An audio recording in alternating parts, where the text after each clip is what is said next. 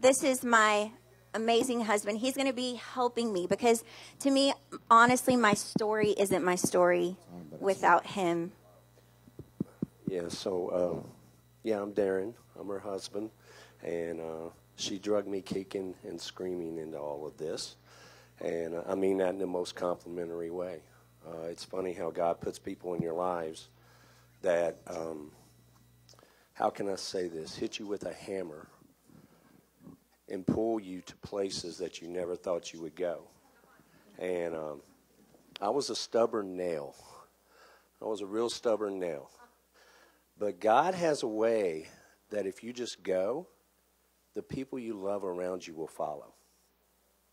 And I didn't know that until that time. So we've been together 12 years, married for 10. No, but married for 10. And it was about 8 years ago. I'm going to let her pick up the rest. But I'm going to say this because I'm very proud of this. I am her biggest hype man ever. I am her biggest supporter ever. And I didn't know that I was going to have to be that until about a year and a half ago she took over a church. No, I did not want to do that. I didn't have a grid for the church thing. She did. And I said, I don't know what I'm getting into, but I did know one thing. Being a woman pastor is tough. It's very tough. So you know what? God said, you got her back. You got her back. So I guarantee you, anybody mess with her, they got to go through me. So I'm going to turn this over. She can tell the rest of the story right now. Yeah. And then I'll be like, hey, tell this. So I'm Heather. We are from New Orleans, obviously. I'm a wife, a mom, and I have 2 businesses. I have a beauty salon in the city, and then I also have a wedding business where we adorn the bride, right? How prophetic is that? They're the best in New Orleans, by the way. To meet their groom, So we go in, I have a whole team, a whole staff of people, and we specialize in going on location and getting the bride ready for her wedding and the bridal party. We also, I'm a pastor, as he said. We have an inner city ministry. Yes, that's the fun one on Bourbon Street in New Orleans. But we've been doing that for about 7 years, and it's just been, that's honestly just the genesis of who we are. And I'm going to tell you a little bit about my encounter. But so we have that. Then we're stewarding a move of God in a bar on Bourbon Street with Chris and Danielle. So crazy. So anyway, people ask me, hey, what are your hobbies? What do you do with your free time? And I'm like, what's free time, right? And I took some notes on our journey because I feel like there were specific things that I was brought here to impart from what we've gone through and what we've experienced. So my whole life got flipped, turned upside down. I sound like the Prince of Bel-Air. In West Philadelphia, born and raised on the plate. Okay. But about 7 years ago, I had this crazy encounter with Jesus, okay, that totally changed my life. It actually changed who I was. It scared me. Yeah, totally. But I had grown up a pastor's kid, right? And there's a lot of good things in that. There's a lot of great things. I remember being a kid and watching the lame walk. Does anybody know that Charles and Frances Hunter, the Happy Hunters? Well, they were very close friends with my parents, my family. And they would come and we would see miraculous things happen.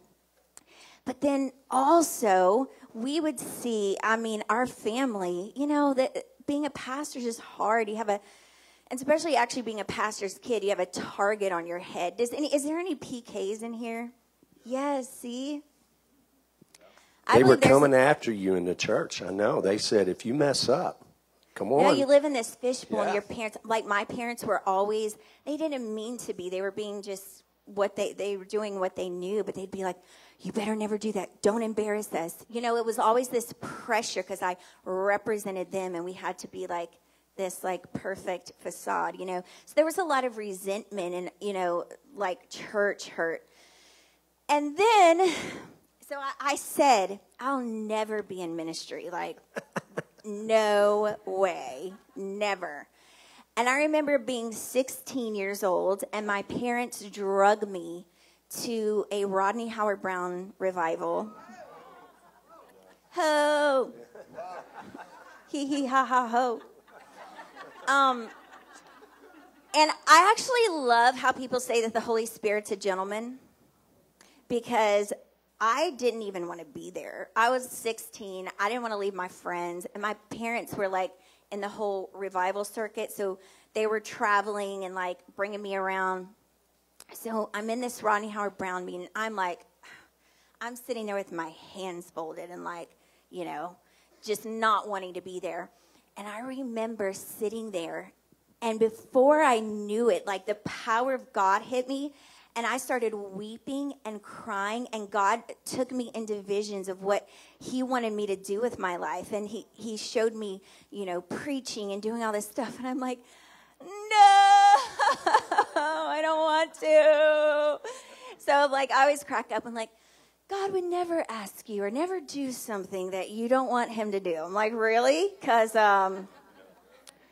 he did. But from that point on, I was like, I totally, like, that attitude left, and I was on fire for Jesus, you know. I was the rule follower. Any rule followers? Yeah. Chris doesn't raise his hand, of course. I try to break the rules a lot, so any non-rule followers, I love y'all. Y'all are awesome. Y'all are my type of people. See how, like, My type of people. Opposites attract, right? So I followed all the religious rules, all the rules that the church gave me, okay? Being a rule follower is actually, you know, a good thing, except when you follow the rules more than you follow Jesus.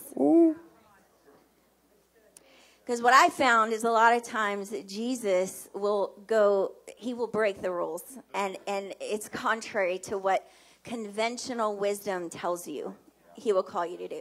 It's an upside down world. It always will be in his world. So the things you think or society says you ought to do, you actually do it the opposite. You know, you were talking about in our strength, it's actually in our weakness. Yes. It's our weakness that we're the strongest. Yes. Because it allows him to work through. And that's where you find yourself the greatest is in your weakness. Absolutely. And so I did all the things they told me. I kissed dating goodbye. Does anybody remember that? Like, you couldn't date, you know. You definitely couldn't drink or smoke. Like, I couldn't drink or chew or hang with those that do. Look at you now, baby, on the streets of New and Orleans. that's all I do now. With the prostitutes and everybody else. And you are in the midst of it, girl. So now I do. See, rules, God breaks the rules, right? So anyway, they told me, they said, you got to be equally yoked. So you got to marry someone who's like on fire for Jesus and da-da-da-da-da and whatever. So that's what I did, all right? This is just part of my story. I'm not saying don't try this at home. Don't missionary date. It is good to, like, you know, be equally yoked. So I'm sorry, David. I'm correcting that. But I did. I actually married a preacher. And so I was like, well, you know, religion. See, I think that the reason religion is so appealing to us rule followers is because it's quantifiable. It's do this and you're going to get this, right? So I did the thing, and I mean, we got married in 6 months because we had kissed dating goodbye, so you couldn't date. You had to They were on the fast track. Yeah. You had to group date and, you know, whatever, chaperones. I mean, it was so retarded. So we get married. We're like full-fledged in ministry. We're on staff at a big church in New Orleans. And long story short, I'm not going to get into that. And I usually leave out the details because my children, I always think like, what if my children ever see this? Because everything's on the internet now. So you're like, so I don't want to talk about their daddy. Thanks, Dave. I don't want to talk about my baby daddy. But it ended. Oh, snap. Let's just put it this way. It ended really, really bad. And to the point of him not only not being in ministry and not even being in church. And just it was messy, very, very messy. So it ended in divorce. And then what happened was that the church, instead of embracing me and loving me, instead of that being my safe place, they gossiped about the swirly stuff around our divorce. And I just felt completely, dejected. And I was like, at one point, I was like, God,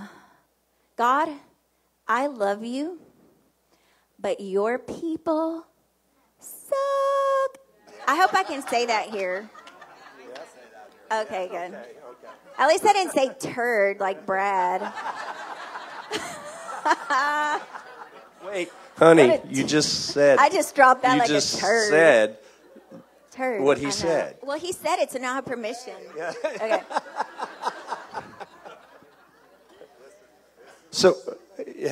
So listen, she does the one thing that she thought would be good for her at the time. And she starts looking for someone that was nowhere near Christ. Yeah. So guess who she found? She found me. So this is what I said. I was like, I'm going to be this rule follower, good church girl, ain't never partied or done anything. It's time to break some rules. You know what I'm saying? And so I was like, and then what I also did, which was actually God, but I started my business and God breathed on it. It did. And honestly, like my motivation for that was not the right motivation. It was success is the greatest revenge, right? So I was like, I'll show you I am INDEPE. I got my own house, my own car. Like, I don't need a man to, like, take care of me. So my motivation in that was, like, I'm going to show him and everybody else. And she did, to the point where she trained 8 out of the top 10 hair and makeup companies in New Orleans right now. And she sent them out. And her business is still growing to this day. Now her sister. My sister runs it, so I can preach. So I can preach, do what I said I never do. But one of the cardinal rules that I broke, because I was like, I tried Christian men. I married a preacher, and look what it got me. So I was like, I'm going to marry a heathen. I did, y'all, it was like absolutely... It was premeditated. You know how it wasn't like... No, it wasn't. No. I was like, I'm going to find me a good man, like, that drinks beer and good loves old country Jesus. boy. From Kentucky. Yeah. And she found me, guess where? In New Orleans. In New Orleans. And it's so funny how we think we're running from God. See, I thought that I was taking a break from God. I was like, I don't even want to say what I said, so I won't repeat that. But I was like, I'm going to do my own thing, and I'm going to be successful, and y'all can all bite it, and like just, whatever. And we think that we're running from God. And the thing is that when you are marked by God, you can run, but you end up running. I was running right to God. See, I didn't know that because I was like, no, I'm nowhere near God. So if you're running to me. Really? And then Regina and I were talking about it yesterday, how. And I'm like, he's here? No. You know how when you have a little kid and they're like running, and this is the example Regina gave me yesterday, and you grab them by the belt loop and they're running, but they're really not going anywhere. I feel like that was what was happening to me. I thought I was, running from God, but I was actually running to him. So let's fast forward. Let me speed this up because I feel like there's some things prophetically that I'm supposed to release over your body. But a few years later, I had accomplished everything I set out to do. We had just built a big 5-bedroom home. He bought me a Mercedes for one of our anniversaries, and we're like living it up. We're living the American dream. My kids are healthy. He loves me and serves me, and I had everything that the world said would make you happy, and I was miserable. I was so unfulfilled. My heart ached, and what it was is I missed Jesus. I started missing Jesus so much. I was like, and then of course at that point I'm like, well, I've kind of gone off and done my own thing and married a heathen, and I'm like, Thank you. Thank you. Thank you very much. I can do that, Elvis. Thank you. Thank you very much. But honestly, we were not designed. I'm going to tell you this right now. You were not designed for the American dream. The American dream is great in its own right. I believe God wants to take care of us and bless us beyond measure, okay? At the same time, the American dream is not the fulfillment. Did you know that statistically in America, middle and upper class professionals are the most medicated people group on the planet? There's more antidepressants and, sleeping pills and stuff like that, Where our church is on the North Shore, it is the richest parish in Louisiana, St. Tammany Parish. Guess what? Highest suicide rate in Louisiana. Yeah. Yeah. Highest suicide rate in Louisiana is St. Tammany Parish. We hear of parents giving their kids $500-$600 on a weekend and saying, I'll see you on Monday.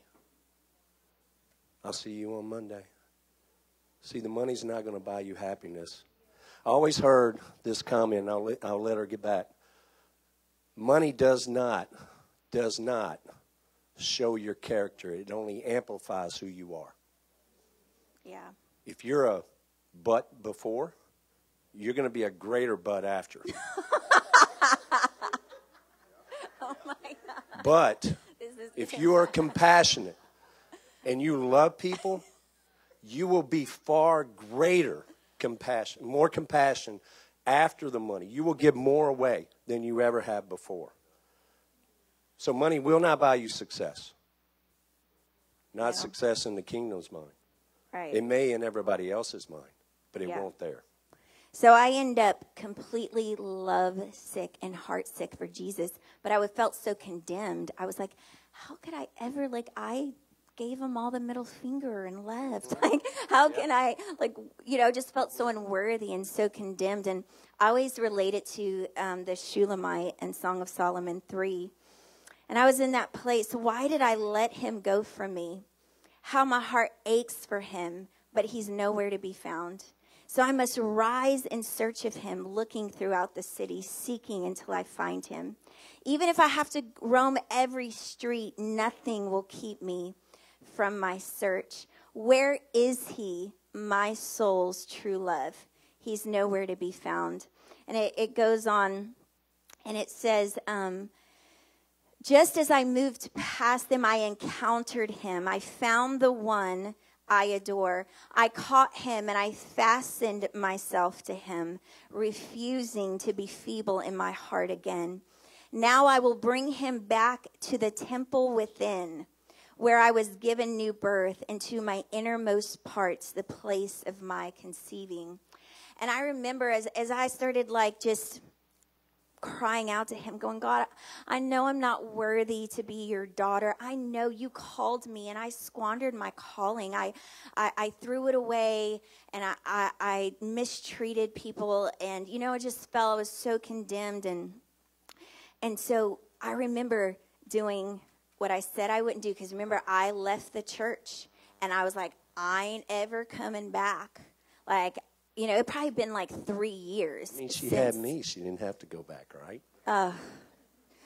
You know I'm picky. Dear baby Jesus. So so I do what I said I would never do, and I went back to church, and guess where I went? To the church we were on staff at. Because it was that was like, my home church. So I walk in, and it was like the walk of shame. It's like, how you doing? Everybody's looking and whispering. I don't know what's going on. I'm just like, hey, how you doing? Yeah, he's oblivious. I'm there. Nice to meet you. So here I am walking in. Yeah. I'm good. Hey, man. Good. How you doing? Yeah. How you doing? You know her? Oh, what's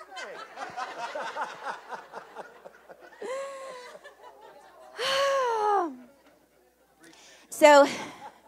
So I go back to church, right? And I'm sitting there, and honestly, they started singing this song, and like my spirit baby jumped, and I was like, that's still there? Like, you think, has it been so long since I, felt that? And so they're singing, and I feel my spirit, like that baby come alive, and I'm like, is that still there? Like, I just didn't even know that God really had that much mercy, that he actually never leaves us. We read that and say that all the time, that he never leaves us or forsakes us, yet we believe that he can, or that we can, And so I remember sitting there, and my pastor is preaching on revival history.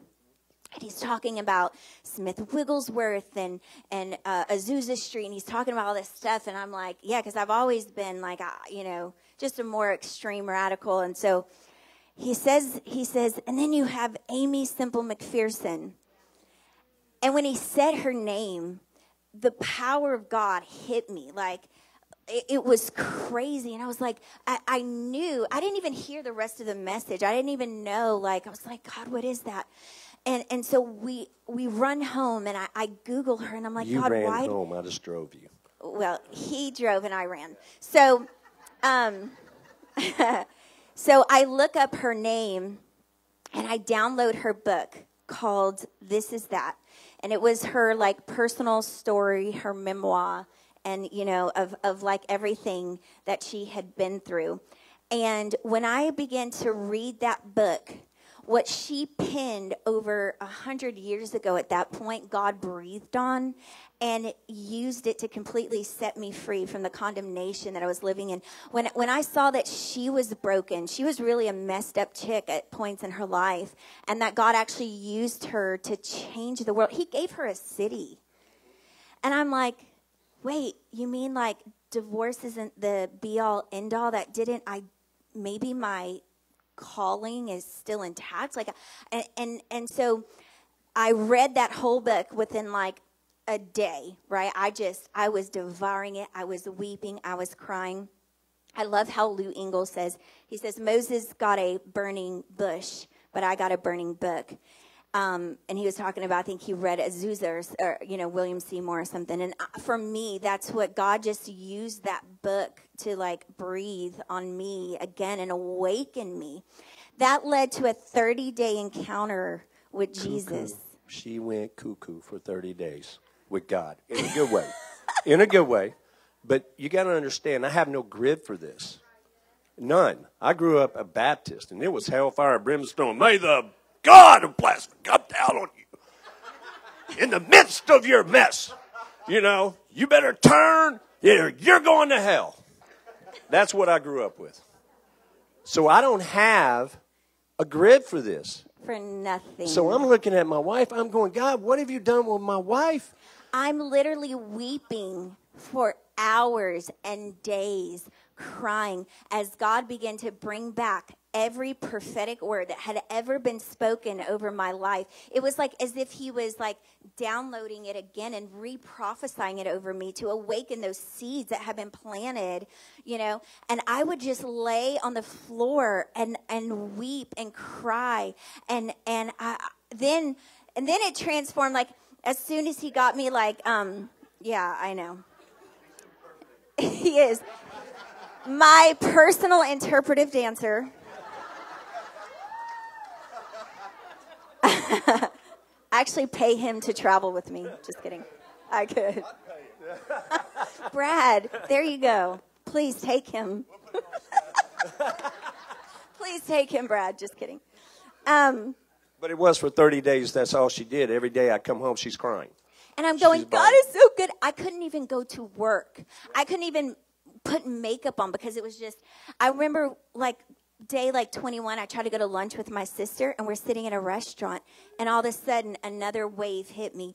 Bam! And I'm just crying and sobbing. And I'm like, God is so good. He's so good. He's so good. And I would have to leave the restaurant. It was crazy. Well, halfway through that, God began to give me open visions, okay? And he began to show me what he wanted to do in New Orleans. He began to show me what he wanted to do in our city, but that it wouldn't just be in our city, that what he actually wanted to do in America.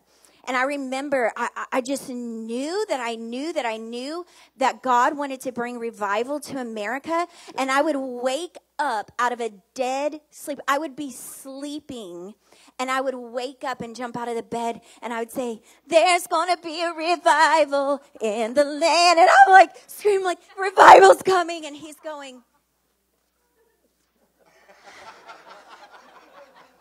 I'm asleep. I think we might need to go. I'm waking up going, are you watching a bad movie? Did you have a nightmare? What's going on? He didn't even know what it's revival just you and was. God again. Okay. I'm good. Let me put my earphones in. And it was so bad. It was obviously good bad.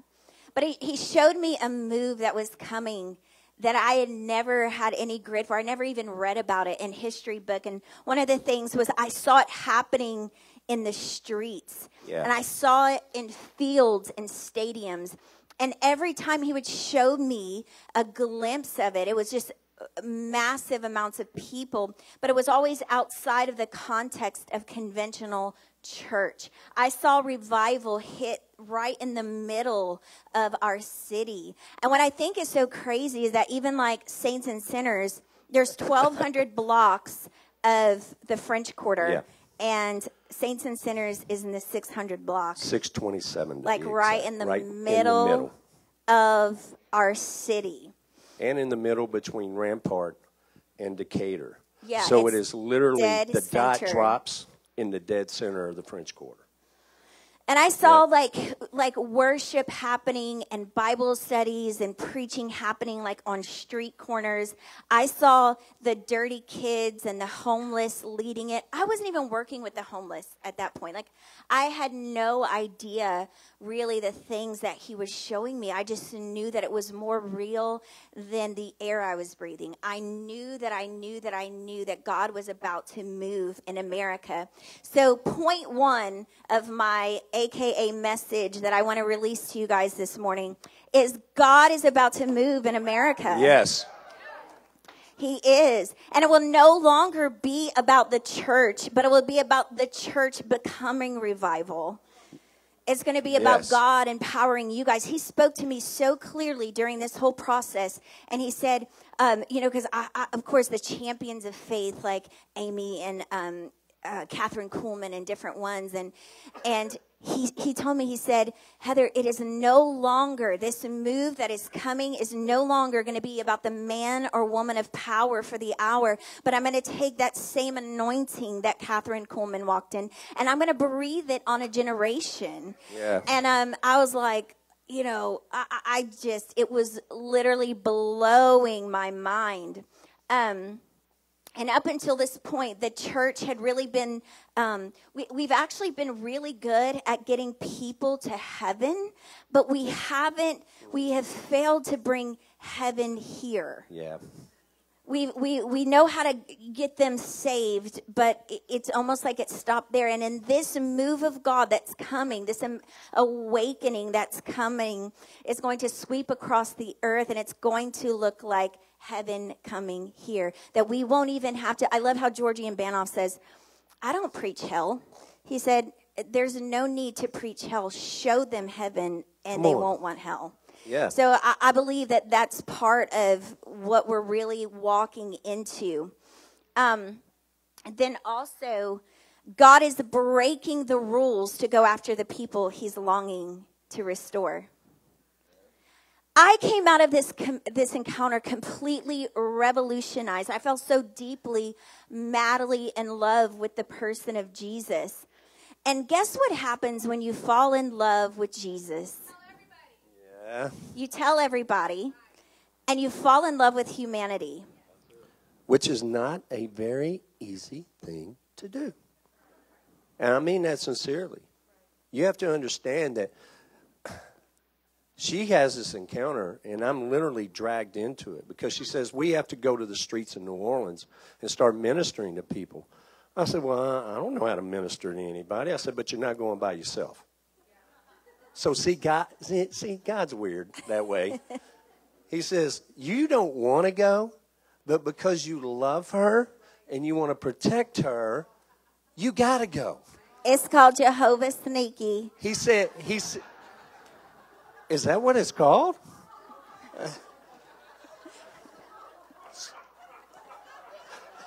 Is that? No. Okay. So, but the weird part about it, and so I want to encourage some of the women here today, because you're in relationships right now where you feel like your man's not anywhere closer to God than he needs to be. He needs to be closer to him. And some of you are here today. And what I'm going to tell you is he will rub off on them. Yep. He will rub off on them. Yes. And he didn't just rub off on me. It just swelled on me. Because the first night we go out to the streets, he had her do something else. Darren, me and Lindsay, we're going to sit back here, and you go ahead and you just start all the conversations.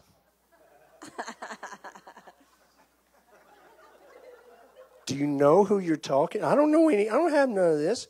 So I did what I best know. I just went up to somebody. First guy I walked up to, I said, hey, bro, what's up? How you doing, man? Good to see you. You need some clothes, food, socks? No? All of a sudden, Heather and Lindsay just bombard me, throw me to the side, and they go, do you know Jesus? He was the icebreaker. I was like, thanks. I just did my job. Let me finish.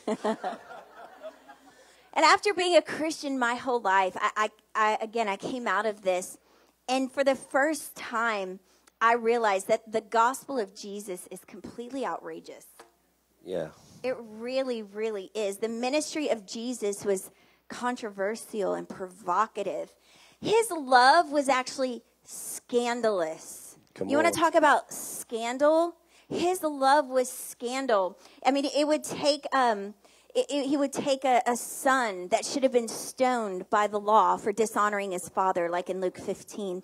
And he showed us the example of extending mercy. And a woman caught in the very act of adultery. And he stooped with her. And it began to blow my mind that I had been presented my whole life growing up in church and even seeing the miraculous and stuff, that I still thought that it was this, sweet little conservative Jesus and the big angry father who was just waiting for you to, mess up so he could make you pay for your sin. I got you. You messed up again. And it was just like so scandalous. And then I realized, I'm like, hey, they didn't kill Jesus for loving the poor.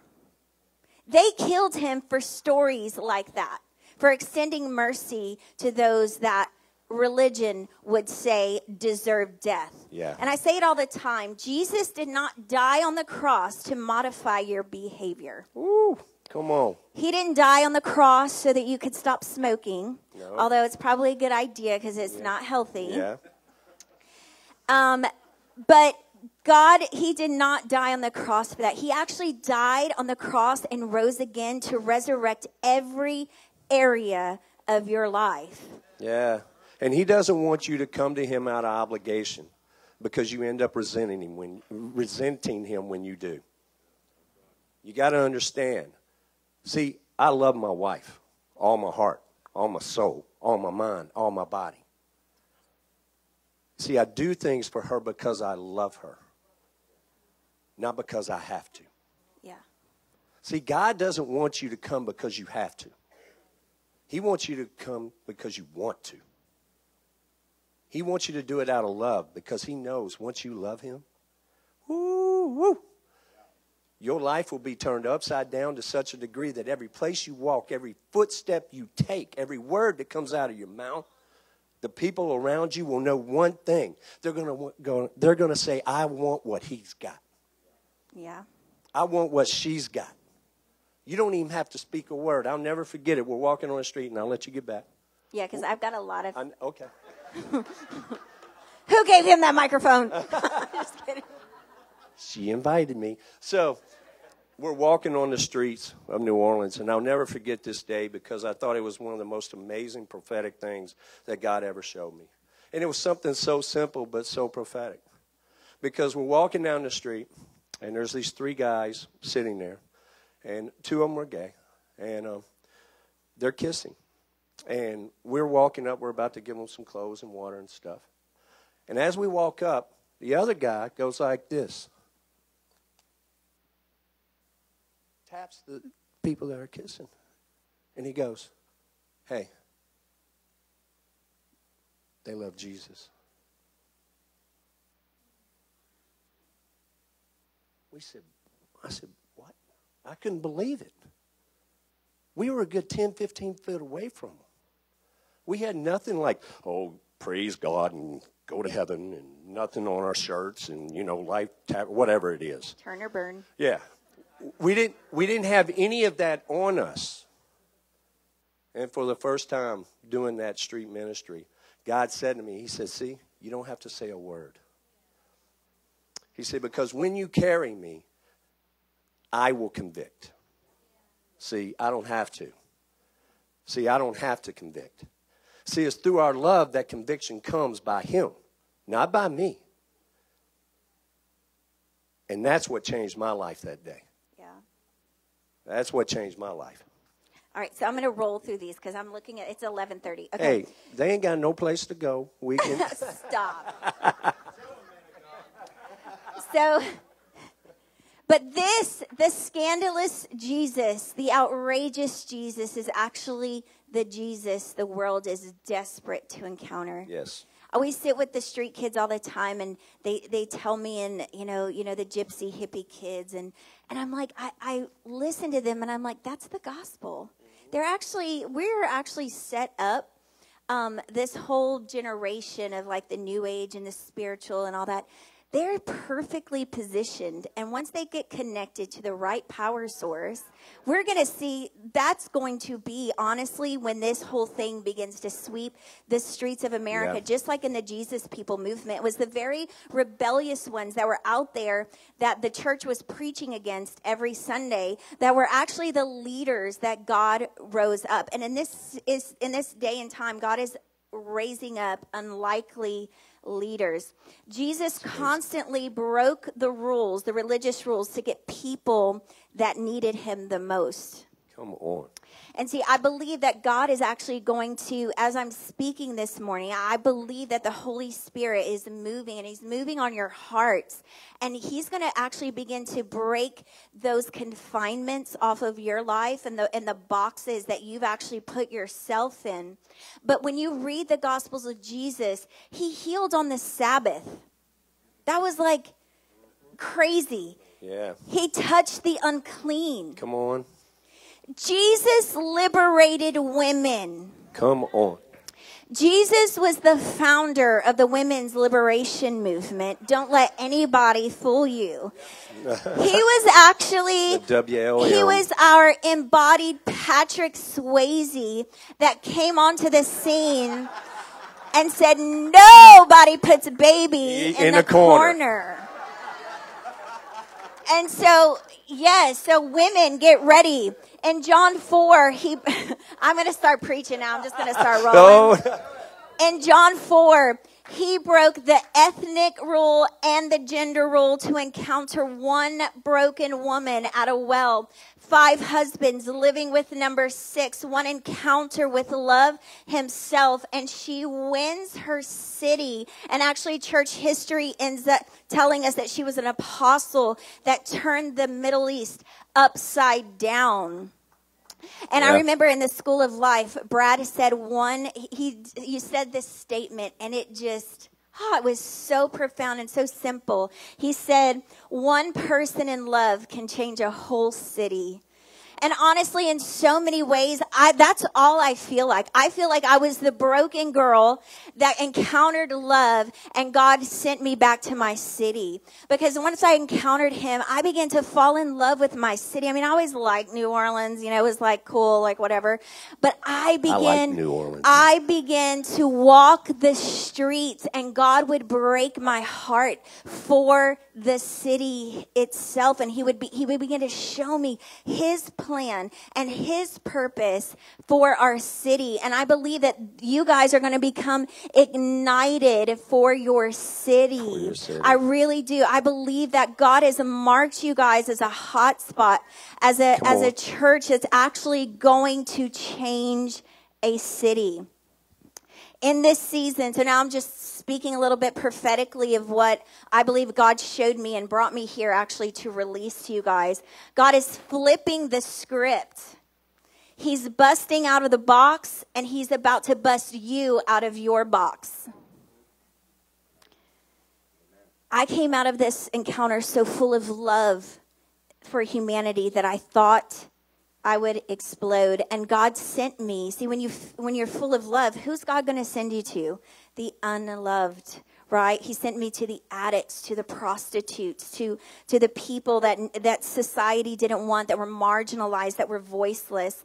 And we had no idea what we were doing. So I want you to understand that just because you feel like, well, I don't have any grit or understanding for that we're actually walking in a moment, almost like a Kairos moment, where God is actually going to call people to do things that they know nothing about.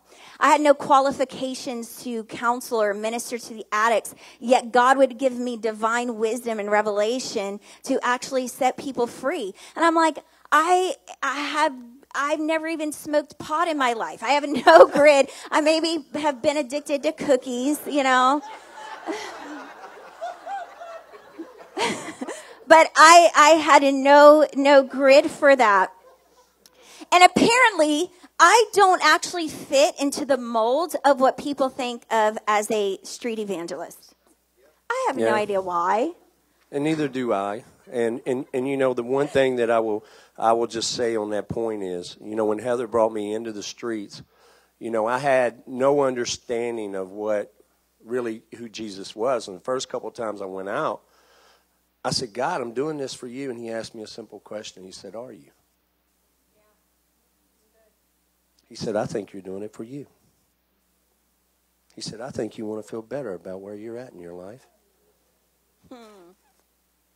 He said, if it's truly about me, then you have to let me do it and not worry about what you say. He said, you don't have to be right. Don't argue with them. Yep. You don't have to tell them what they're doing wrong. They already know. And he said, this is what changed me. Their soul's not your responsibility. Mm-hmm. He says, it's mine. He said, what I'm calling you to do is show them something they've never seen. See, if you show somebody what they've never seen, they want what they never had. They want what they never had. And that's where this change came with me. I'm being very honest with you. She drugged me, literally, by chain ball and just drugged me into it. But God and Christ. Oh, ball and chain. Yep. But God and Christ invited me. He invited me. He said, I don't want you to come if you have to. He said, I'm inviting you to partner with me in doing what this city needs. So New Orleans has now reduced its homeless rate by 90% in the last 10 years. Lowest murder rate in 60 years. Lowest crime rate in 55 years. What came out of this is there's 6 teams that go out every week. I have 33 places that we can send people free of charge to rehabs. We get them in the housing, we get them uni, but it's only through relationship, and they're doing it every week. You can't do it once a year at Thanksgiving. Oh, happy Thanksgiving. So good. See ya. I hope you enjoyed your supper. Bye. You can't do that. It's got to be every week. Relational That's what changes the city. consistency. Yes. And so God is actually going to call some of you to do things that you thought you would never do. And I look at the way that he used Peter and Paul and how he actually flipped that script, because he sent an uneducated cussing fisherman to the elite scholars, the elite Jewish scholars, right? And he sent the intellectual scholar of scholars, Paul, to the uneducated Gentiles. Yeah. And so I believe that actually God does that to us on purpose sometimes, because he needs us to not know what we're doing. I think sometimes like there's so much emphasis on, let's have another conference about healing the sick. And I think he needs to keep us dumb sometimes. And I think I'll be dumb. I will be dumb like, every time. That's not very hard to do. But I think that sometimes... I feel like sometimes we know too much. And there are things that God wants to call us to do that we have no grid for, because then that's actually how he can move. So I want you to begin to even think and like actually remove the restrictions off of your own mindset, the box that you've put yourself in. Because see, conventional wisdom would say, okay, you're in the fashion and beauty industry, well, then God's going to send you back to the fashion and beauty industry, and you're going to, and I have, and God will do that. But then when God calls you to the prostitutes and the homeless and the broken, dressed like this or whatever, and it doesn't make sense to people. It actually like blows their mind. It provokes them. And so I really believe that in this season, that's what God's doing. He's moving outside of the box and outside of our normal conventional wisdom, so to speak. The other thing that I feel like very strongly about David and Amber and this, like what God's doing here through you guys, this movement. One of the things that God showed me is that before he moves in a city, he positions people. Okay, so there was this guy named Flip that was I love the Train hippie kids. Yeah. And, I'm like, they're very guarded, and like they're almost like a little pack, like a little subculture cult, and it's like hard to get in because they don't want your sympathy. They won't come to your feeding program. They're just like total rebellious. And they will read through your BS. Oh, yeah. So Flip, so here's this 40-year-old drug addict, right, that is like the papa of all the street kids in New Orleans. And we met him, and God opened up through Flip and through us building a relationship with him, a whole people group who then trusted us, right? And I asked God one day, I'm like, it's so weird because Flip hasn't changed at this point. He's still like doing drugs and like whatever, but he loves us for some reason. Amen. Like he loves us. What's up? And he said, God told me, he said, Flip is one of your Rahabs. And what I feel for you guys is that God, within the city that you haven't even met yet, that God has Rahab's position. There's people that are maybe not even saved yet that are actually the key to cities, and that God is going to begin to bring that those divine connections. And God will go before you, and he will prepare Rahabs for this moment. And I look at, like, before Joshua and them took Jericho, that he had to position a prostitute, that she became the key to a whole city. And I know that even in this city, there are Rahabs. There are those that are going to open up avenues and windows for the whole city that God's going to connect you guys with. And he's actually going to redeem Rahabs through you guys, because how crazy is this? Again, the scandalous love of God, that a prostitute would be in the lineage of Jesus. And that's what redemption looks like. God isn't scared of Rahab. He's not scared of where she's been or what she's done. And the church, it's time for us to get over that and be like, oh, well, they're not even a believer. I can't partner with them. Really, because in the Bible, God actually called men to partner with prostitutes. How's that strategy for you? Can you imagine telling two of your spiritual sons, calling them to Jericho and be like, hey, when you get there, there's this prostitute. I want you to go to her house, and like, you know what I mean? It just doesn't make sense. But that's I believe that is prophetically, honestly, what God is doing in this day and in this time. He's positioning Rahabs in our city, and God's actually going to call us to build strategic relationships with these Rahabs, and then it's going to allow cities, the King of Glory, to come into cities, and by partnering with prostitutes. Actually, I have a whole sermon on it, and I wanted to call it Partnering with Prostitutes, but I thought it's already weird, that we get a lot of controversy. So I called it Redeeming Rahab. Yeah, so my wife actually has another outreach that we do in New Orleans with another lady from our church, and they actually go into the strip clubs. And they've already helped 3 or 4 get off the street or out of the strip clubs, out of domestic, really abusive things. So they do that too. And I mean, the things that we're doing, I'm telling you, it's not for everyone. It may not be your calling. Man, it's just weird how much it is for us. You know what I'm saying? Like, it may not be your calling, but you have your calling. See, God speaks to you every day. You just don't listen all the time. Because I didn't. But it's amazing when you calm your mind down and when you listen to him, he will give you stuff. But here's the weird part. He will put people in your life to confirm what he's already given you. Yeah. Do you know that? People that don't even know you will come up to you and go, "Hey, do you know?" And it's a confirmation. Now, here's the key.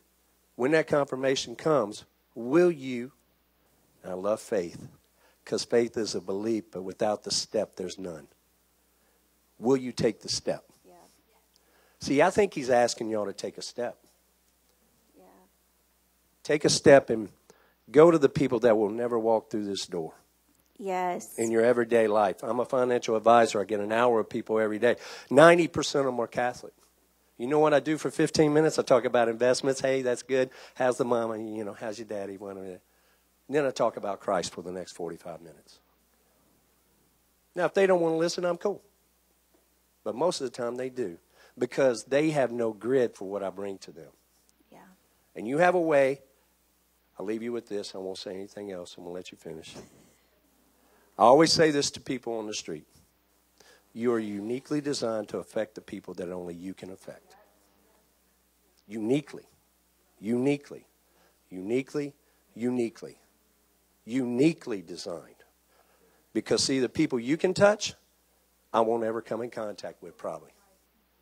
So if you don't do it, then who's going to do it? Who's going to do it? Don't worry about what you look like. Let your pride go out the window. See, you don't understand that when people, you think they're rejecting you, they're not rejecting you. They're rejecting Christ. Okay? And Christ's like, I'm good. I'm good. They can reject me all they want. But they're not rejecting you. When you get past that, guess what? Those people's walls come down. Because they know they can't faze you. So God's not only going to call you guys to do things you know nothing about. He's also going to call you, I hate to tell you this, he's actually going to call you to do things that you don't want to do. Yeah. Ask me how I know. Okay, I'll tell you. You asked. I'll tell you. So we are getting people off the streets. We're getting people saved and healed. And one day I'm asking God, I'm like, God, I mean, this is amazing, but this isn't the move that I saw hitting our city. Yeah. Like, what is like next step, And then he began to talk to me. And I love what David has told me before. He was like, and now what? Right? So that was really what my question to God was, like, okay, all this is happening and it's great, but now what? Like, what's step 2? And so he began to talk to me. He asked me to actually do the unthinkable. And he began to talk to me about community and, yes, starting a church. And that was hard for me because I was still processing so much church hurt. And my dad was a pastor. I saw it, like, really destroy him at one point in his life. And so I have this deep wound and I have this like offense towards, that the whole office of pastor. So Jesus just began to talk to me. He's like, we don't do catch and release. He was basically showing me like, I mean, we would catch him, and then we're just like, oh, okay, go about your way and be blessed, you know. And he began to just show me how he's like, I don't just save people out of sin, I save them into a family. And so he talked to me about, you know, building a church. And so we did what every church planting model would say was complete, you know, suicide. It's going to fail. And we planted a church with 10 homeless people, 4 friends, and no money.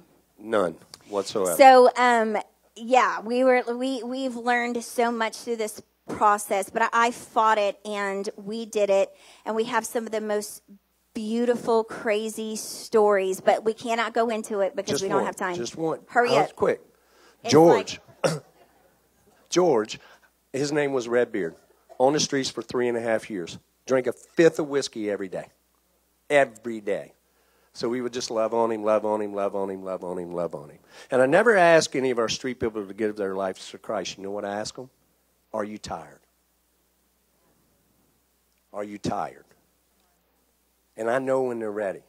So George comes up one day. We're sitting in there and feeding pizza, and Heather's preaching. And all of a sudden, in the middle of her sermon, George starts walking up. Kneels down, starts weeping. I asked him, are you tired? He goes, yes. I said, I can get you somewhere. He goes, okay. 3 days later, we had him in a rehab center in Mississippi. I'll let Heather tell you what we just did for him and what he's doing now. So now he actually, he completed the program. He's hired at the facility and actually runs and started a whole feeding program where he's feeding over 1,200 people a week. And I think from our little lunch that we gave him, now he's feeding thousands. And I'm just like, that's just crazy. But that's the kingdom, and that's, you know, just saw his sister for the first time in 8 years, Christmas. First time he had flown in 49 years, which that's how old he is. Yeah, it was his first time ever. Was Christmas. So we stay in contact, and that's what she's talking about. You have to build relation. Yeah. You know, I just can't come up to you and say, oh, repeat this. You know, repeat this. Right? Repeat this prayer. Oh, it's so good. You say, bro. See you later. Have fun. Enjoy. See, we have to build relationship. Yeah. Relationship, because it's only through relationship that growth comes. Yes. Yes. So what we've learned through the whole process is that we marry our mission, but we date our methods. And what I mean by that is our mission doesn't change. It's to see the broken restored and the people without a family find a family. But the methods, what God has showed me is like, don't marry a method. Because the minute you marry a method, he's going to have to flip the script, because we do not live in a kingdom that is programmed. We do not live. That's why Jesus, every miracle that he did was different, because it was his message was the same, right? To, you know, restore the broken, but his methods changed. And so we've learned so much. And fast forward, and if we have a piano player, if you guys could come up, because there are some people I want to minister to, and I need music to be anointed. Just kidding. Oh, okay. Okay, I'll let you do that. Okay, I'm going to let you finish. I just want to say one thing. This struck me last night, and there are a couple people here tonight that I spoke to, and I'm not going to point y'all out. But there's something here tonight. There's something in this church that I really think needs to be spoken. There's a lot of unforgiveness that's floating around. I'm going to tell you something. 8 years ago, I carried so much unforgiveness for my dad. He's gone now. He gave his life to Christ a couple of years before he passed away. But I remember walking up to him, and God said, you have to forgive him. I said, man, you just don't know. He did. I walked up to my dad. He said, but God prepared me. He prepared me. He said, be prepared that your answer is not going to be what you expected. So, okay. I said, I can handle this.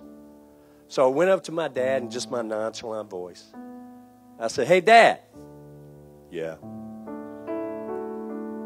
Love you, Dad. He didn't say it. I said, I forgive you. You know what he said? He said, for what?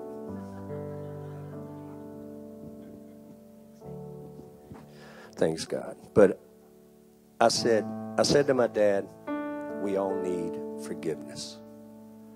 So I didn't have to tell him what for. I didn't have to bring up his past and our relationship.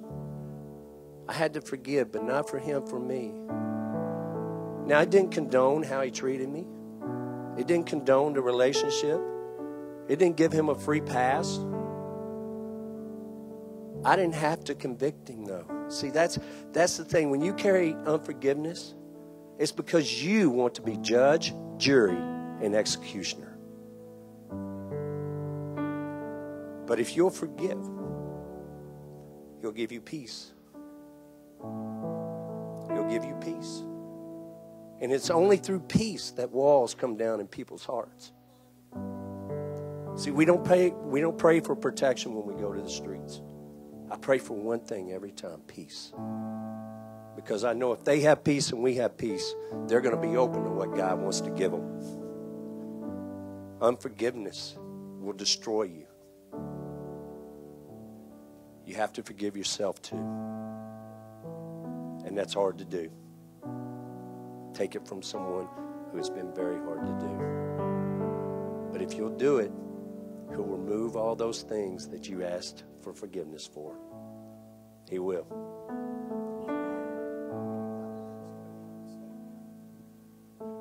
Well, just ask them if someone needs to forgive or needs forgiveness for themselves, just please stand. We're family here.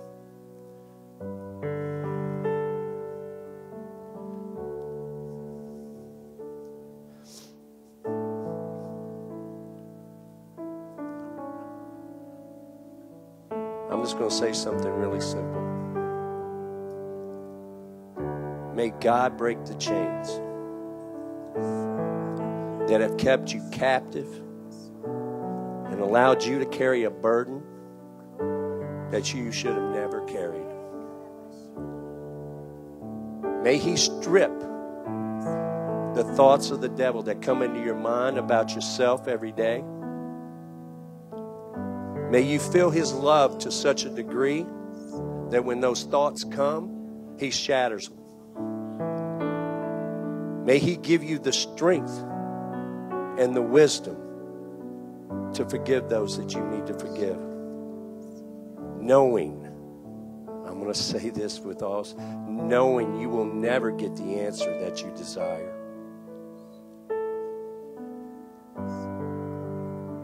That he will show you an unwavering understanding of his forgiveness for you. It is. But he loves you. He loves you. See, it's an unconditional love that'll change the lives of not only you, but the people around you. If you forgive, I will promise you one thing. You will sleep greater than you ever have before. You will have wisdom above everything else. You will love unconditionally because you won't come with an agenda. You will carry him in such a way that the people around you will look at you and go, I want what they got. I need what she has. Because the chaos and turbulence in my life is too much to handle. See, forgiveness, what he did for us on the cross. When he looked down, he said, forgive them for they know not what they do. You don't understand the hurt in the people that you haven't forgiven, what they're carrying. They're carrying more hurt. You don't even know what they're going through. And they're asking, you know what they're asking from you? They're asking you to wallow in their mess. Stop doing it and bring them to your joy. Bring them to your joy through your forgiveness. If you do it, you will change lives greater than you ever thought you could. Yes. Cool. You will change lives greater than you ever thought you could. Forgiveness. The greatest thing you can do, the greatest gift you can have, not only for yourself but other people, is forgiveness. Because with that comes true love. See, then you don't carry those chains. I have a tattoo. I have the hands of God breaking the chains on my arm. Above it is a cross. At the bottom of the cross it says love. At the top of the cross it says Savior. See, he breaks your chains to teach you to love so he can be your Savior. But once he becomes your Savior, you know how to love so you can help people break their chains. Guys, this is a simple thing. He's not complicated. That's what her whole message is today. This is not complicated. He says, do one thing, love. Love. All else is just secondary. Secondary. Lord, I just pray that everyone that stood up, and even the ones that haven't, that are just scared to stand up because they're afraid of what you might do in their life. They're afraid that if they let go of that unforgiveness, that they'll lose their identity. That they won't have something that'll drive them every day. I pray that they find you in their heart. I pray that they find forgiveness, because it will destroy them if they don't. I pray that you love them like you've loved me, like you've loved my wife. I pray that you love them like I love my children. I pray that they look up at you the way that 5-year-old child looks up at their mom and dad with an unconditional love, that they know that love through forgiveness. I thank you for them, all of them, because I know it's through them that you are going to change lives. I speak peace over everyone's life. Peace. In Jesus' name, amen. Powerful. Go ahead and be seated real quick. We're going to continue to minister. Heather's got some prophetic words and has a little bit more to share. So we want to ask you guys not to leave. But this is the spot where I'm going to have to ask you to grab your kids in a moment. But first, we'd like to receive an offering for this conference. We need to bring in about $20,000 to $25,000. This is a huge giving church. We've never had a conference where we brought in less. So I'm asking you guys to give deep. You know, when you give, you're sowing into their lives. And you're sowing into their city, right? You're sowing into what God's doing in them. And in turn, I promise you, we reap from that. What you give to, you reap from. So I'd like to ask you all to please give abundantly towards this conference. There's 3 ways that you can do it. You can go online at rockcitycorpus.com/give. You can text right now to 77977 and type in Rock City Corpus in all caps, and you can give to the Focus 2020 conference. And then right now you can give by cash or check. This will go to cover all the expenses of all the ministers that have come, as well as blessing them with offerings as they go home and to invest into their lives, all right? So go ahead and grab an envelope, please, and prepare to give. And then ushers, you can go ahead and pass the buckets. And please grab your kids. You can bring them back in. And have you enjoyed Heather and Darren? Has this been awesome? And we don't want you guys to stop. So keep going. And maybe just briefly tell us how you got your church. Wasn't that a supernatural story? Yeah. All right. Okay. So, really quickly, we had started a church in the inner city of New Orleans, and we felt like every door just kept closing. we would get a building and get kicked out of the building because people didn't like the homeless, or for whatever reason, it just like the doors in the city kept getting closed, even though I knew God had spoke to me about the city, right? And I'm like, why is this happening? And then all of a sudden one day I get a phone call from one of my dad's friends who's looking to retire. He's on the North Shore of the city, which I said I would never do. I would never go to the suburbs and never, do anything like that, because like, leave me with the street people, and that's where I'm happy. So we ended up, like, God had to arrest me because I said no for like 6 months. I was like, I don't want your church. No. And he was like, but you can make it your own. I have 30 people. I have this building and stuff. And I'm like, no, I don't want to be in the suburbs. God didn't call. I saw the move of God was in the city, and I'm like just being really persistent that I knew better, right? So then one day I'm just praying again, and Jesus is like, hello. Okay, now it's time to get aggressive because you ain't listening. And he's like, I am giving you an opportunity. Every door that was closed for you, I'm opening other doors. And he said, you don't understand. How did it work out for you starting a church with 10 homeless people? It didn't work out very good. One day we had 5 drunk ushers. Yeah. 2 of them were passed out under the pew. I mean, how do you build a church with that? Like, I was like, oh my God. Like, I did everything wrong, right? So God's like, hello, like we have to layer this foundation. And he goes, yes, I'm going to move in the city, but I'm also going to move in the burbs.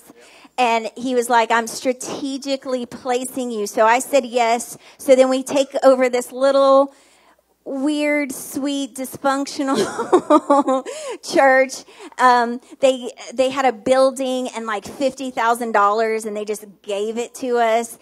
And so, it took off from there. We have about 200 people now, and just growing, and we still don't know what we're doing. And I think, again, it's exactly where God wants us to do. And too, like all the doors that closed in the city, one day I'm sitting in the dirt with the street kids, and I get a phone call, and it's Keith, who owns Saints and Sinners with Channing Tatum. And he's like, hey, like, I heard about what you do. Somebody gave me your number. He's like, I had this crazy encounter with God. And he said, who's this weird dude talking to my wife? He said, I'm about to move. God tells him I'm about to move in New Orleans. And he's like, I need your business. And he doesn't even know what that means. He's a hippie. He went out to like hug a tree and find a center, and he found Jesus. And so he's like, and he's like, so we want to give you free use of our place and see what that looks like. And so I guess my point to everything is that God is going to flip the script sometimes. Anytime we think we have it figured out, God is going to move in a totally different way or use a different avenue. So for every door that's closed, God has a bigger opportunity, is my point to that. And there's a scripture that I feel like is for your body, because God just began to speak to me last night so clearly about how you guys are going to host a move of God here. Yeah. And I know it's already swirly and you guys are presence driven and the whole thing, but there's another level coming. There's a breath of God coming, and it's going to get real.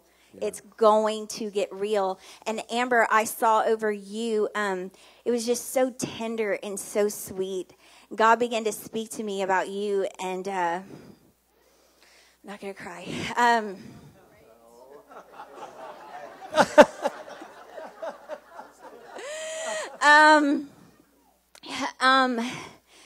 You have a move of God inside of your belly, and you carry like Mary. And Jesus is going to be birthed in your city through you. Even though you are married to an amazing leader, and God's going to use you guys together, actually the tenderness of Jesus, of what he wants to birth in Corpus Christi, is in your womb. And I saw like God even using, we talked about the homeless the other night, and then Brad had that prophetic word, and nobody knew, like, oh my God, just so crazy. But there's actually, there's a move of God inside of you, and it actually is unconventional. It's like an anointing of justice. You're going to be a voice for the voiceless, and actually God's going to raise you up. I see you even like going into government to advocate for people who don't have a voice, and God, the weightiness of that is about to come on you, and actually strategies from heaven, because like we talked about, what works in Mozambique or what works in New Orleans is not going to work here. There's actually a specific blueprint that you're pregnant with that you're going to actually begin to give birth to, and you are actually going to birth Jesus in this city, and it's going to be through that heart of compassion for the least of these that you kind of like don't know what to do. They kind of showed up literally at your doorstep, and you're like, God is like pulling your heart towards that. So just get ready. Just get ready. And when I was reading Song of Solomon, this is what I felt over you guys. The move of God that you guys are going to host and encounter is very much like an awakening. It's going to be more than a church revival where people only come here to get filled and then it stays here. That kind of grid that we've had for so long. It's actually going to be, you guys are going to carry, it's going to start in individuals and manifest corporately and then spill out into the city, and it's awakening. And I got Song of Solomon 4:16. It says, "Then may your awakening breath blow upon my life until I am fully yours." Okay, some of you guys, you've been in this process, and there are areas of your life that you still haven't surrendered, and this, God actually wants to breathe on you until you're fully His. We all have there. We're all coming into the fullness, right? There are always layers of things, of areas that God wants to bring into fullness. But I feel this over individually, the family that God's assembled here, and then also corporately that's going to hit Corpus Christi. Then may your awakening breath blow upon my life until I'm fully yours. Breathe upon me with your spirit wind. Stir up the sweet spice of your life within me. Spare nothing as you make me into your fruitful garden. Hold nothing back until I release your fragrance. You guys are going to be so overcome that honestly, all you got to do is go out and you're going to release the fragrance of God in the community. Come walk with me as you walked with Adam in the paradise garden. Come taste the fruits of your life in me. I have come to you, my darling bride. And this is, I believe, just God talking to you guys, that He's come to you, my darling bride. You are my paradise garden. Come walk with me until I am fully yours. Come taste the fruits of your life in me. But there's an awakening breath, I just believe, coming on you guys. Earlier when I was praying, I felt like there was somebody here with either scoliosis or like a back problems. Anybody have anything like spinal related? Okay, can you come up, please? You guys come up.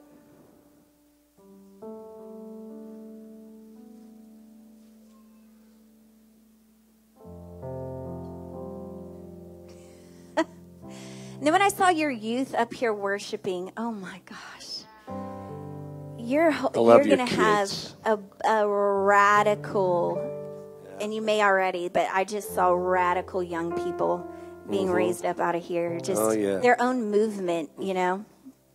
Why don't you guys stretch your hands this way, and let's just begin to pray over them. Lord, I thank you right now from the top of her head to the soles of her feet, Father. Lord, I thank you for perfect alignment in this spine, complete healing in the mighty name of Jesus, Lord. I thank you that you blow your wind, your spirit life over her, Father, right now in the name of Jesus. Lord, I thank you right now, complete healing and complete restoration in Jesus' name. Wow. Do you feel that? thank you, Father, right now. Girl, you are marked. You are set apart. Oh, shokura makiri andarabasoku yaramakate. Oh, Rabaka, mark her for revival, Father. Mark her for revival. A revivalist she will be in the mighty name of Jesus. I thank you. I thank you for complete healing and restoration right now in Jesus' name. In Jesus' name. In the name of Jesus. God is doing an inside out work on you. Oh, come girl. on. Yes. Yes. Oh, Jesus.